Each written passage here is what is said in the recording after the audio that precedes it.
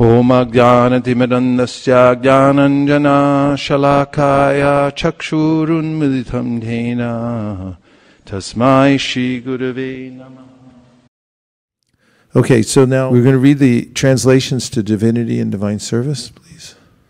Does everyone know how many verses there are in the chapter Divinity and Divine Service and which chapter it is? Does that title ring a bell? Divinity and Divine Service? It's a nice chapter title, isn't it? Yes. How many verses are here? 34. Okay. So we're going to read the translations instead of the Sanskrit, if that's all right with all of you. Are you all up for this? Yes. Okay. Ugrashrava Sutta Goswami, the son of Romaharshana, being fully satisfied by the perfect questions of the Brahmanas, thanked them and thus attempted to reply. Srila Sutta Goswami said, "Let me offer my respectful obeisances unto that great sage Shukadeva Goswami, who can enter the hearts of all. When he went away to take up the renounced order of life, sannyas, leaving home without undergoing reformation by the sacred thread or the ceremonies observed by the higher castes, his father Vyasadeva, fearing separation from him, cried out, 'O my son!' Indeed, only the trees which were absorbed in the same feelings of separation echoed in response to the bereaved father.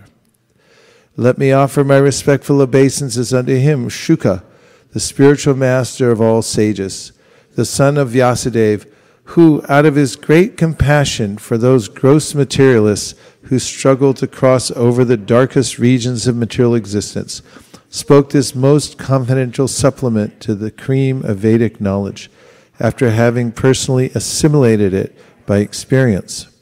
Before reciting the Srimad Bhagavatam, which is the very means of conquest, one should offer respectful obeisances unto the personality of Godhead Narayan, unto Narayan Rishi, the supermost human being, and unto Mother Saraswati, the goddess of learning, and unto Srila Vyasadeva, the author. O sages, I have been justly questioned by you. Your questions are worthy because they relate to Lord Krishna and so are of relevance to the world's welfare. Only questions of this sort are capable of completely satisfying the self. The supreme occupation, dharma, for all humanity is that by which men can attain to loving devotional service unto the transcendent Lord.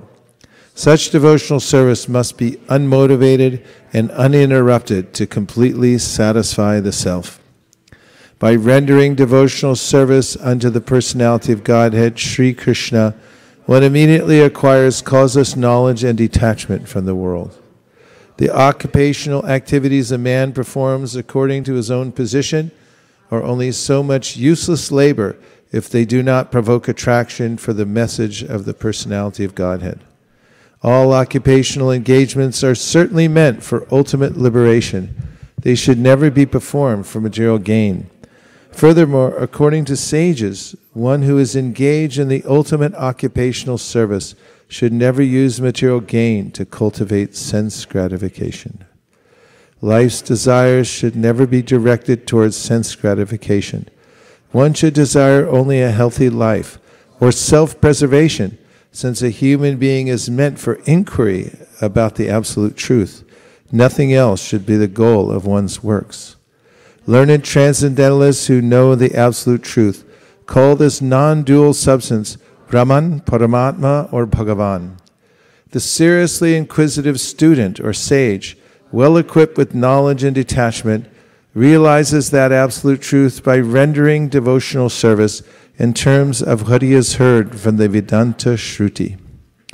O best of the twice born, it is therefore concluded that the highest perfection one can achieve by discharging the duties prescribed for one's own occupation, according to caste divisions and orders of life, is to please the personality of Godhead.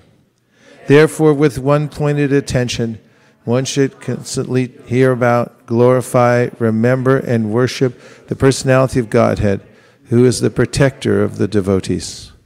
With sword in hand, intelligent men cut through the binding knots of reactionary work, karma, by remembering the personality of Godhead. Therefore, who will not pay attention to his message? O twice-born sages, by serving those devotees who are completely free from all vice, great service is done. By such service, one gains affinity for hearing the messages of Vasudeva. Sri Krishna, the personality of Godhead, who is the Paramatma, super soul in everyone's heart, and the benefactor of the truthful devotee, cleanses desire for material enjoyment from the heart of his devotee, who has developed the urge to hear his messages, which are in themselves virtuous when properly heard and chanted. By regular attendance in classes on the Bhagavatam, and by rendering of service to the pure devotee, all that is troublesome to the heart is almost completely destroyed, and loving service unto the personality of Godhead, who is praised with transcendental songs, is established as an irrevocable fact. As soon as irrevocable loving service is established in the heart, the effects of nature's modes of passion and ignorance, such as lust, desire, and hankering, disappear from the heart. Then the devotee is established in goodness, and he becomes completely happy.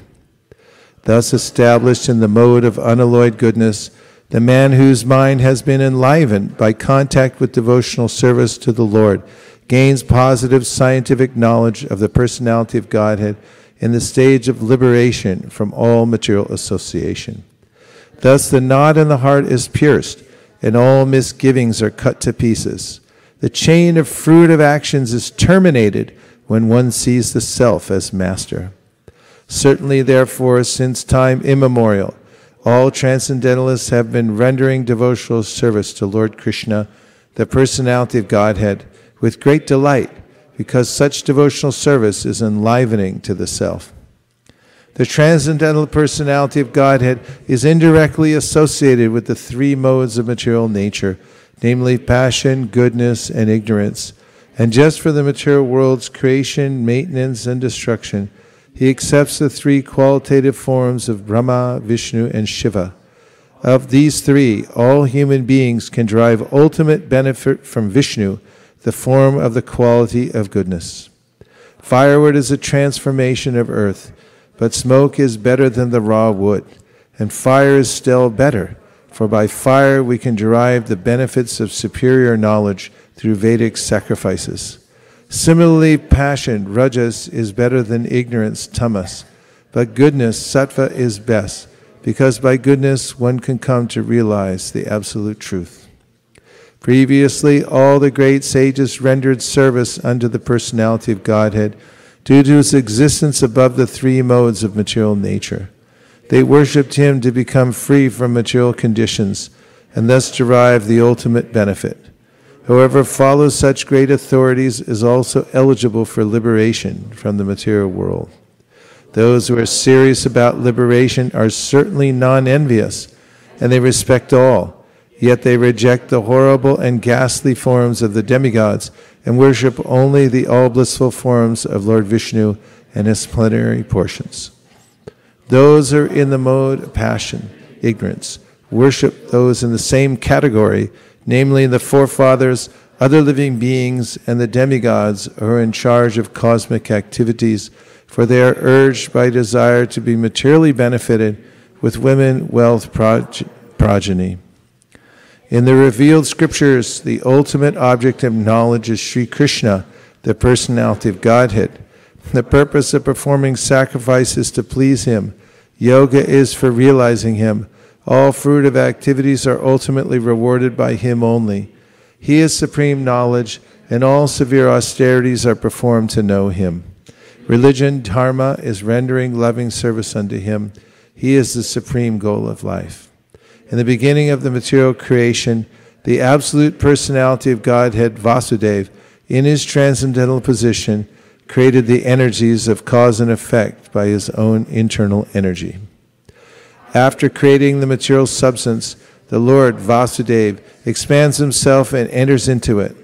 And although he is within the material modes of nature and appears to be one of the created beings, he is always fully enlightened and in his transcendental position.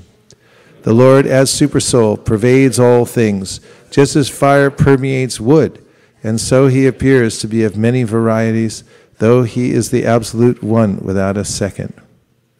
The Supersoul enters into the bodies of the created beings who are influenced by the modes of material nature and causes them to enjoy the effects of these modes by the subtle mind. Thus, the Lord of the universes maintains all planets inhabited by demigods, men, and lower animals. Assuming the roles of incarnations, he performs pastimes to reclaim those in the mode of pure goodness. Natcheri Armarman, Natcheri Armarman, Natcheri Armarman, Natcheri Armarman, hey, Natcheri Armarman, Natcheri Armarman, Natcheri Armarman, Natcheri Armarman.